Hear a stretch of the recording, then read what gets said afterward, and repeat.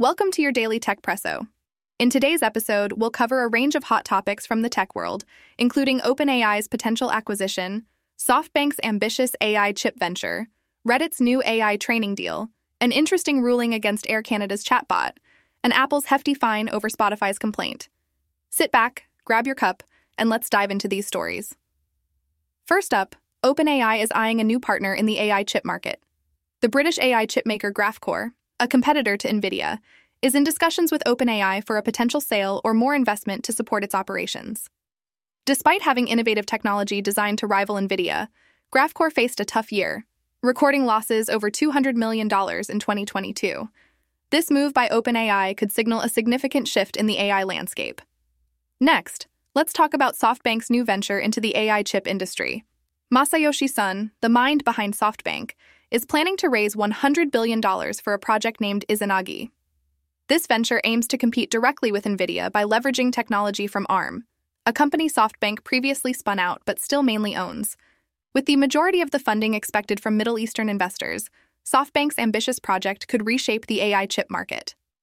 Moving on, Reddit is making headlines with its new AI training deal.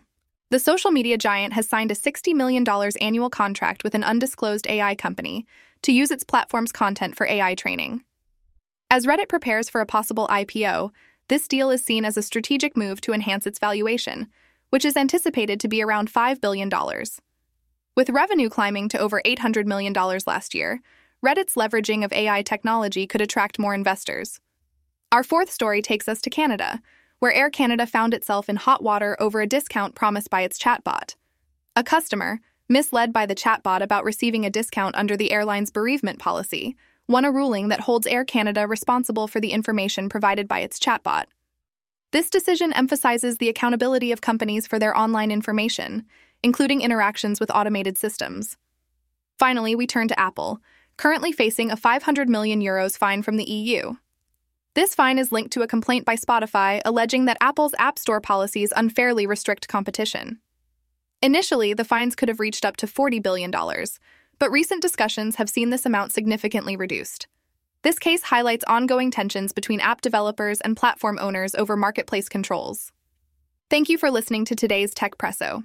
We covered a lot of ground, from potential acquisitions and ambitious ventures to legal disputes and hefty fines.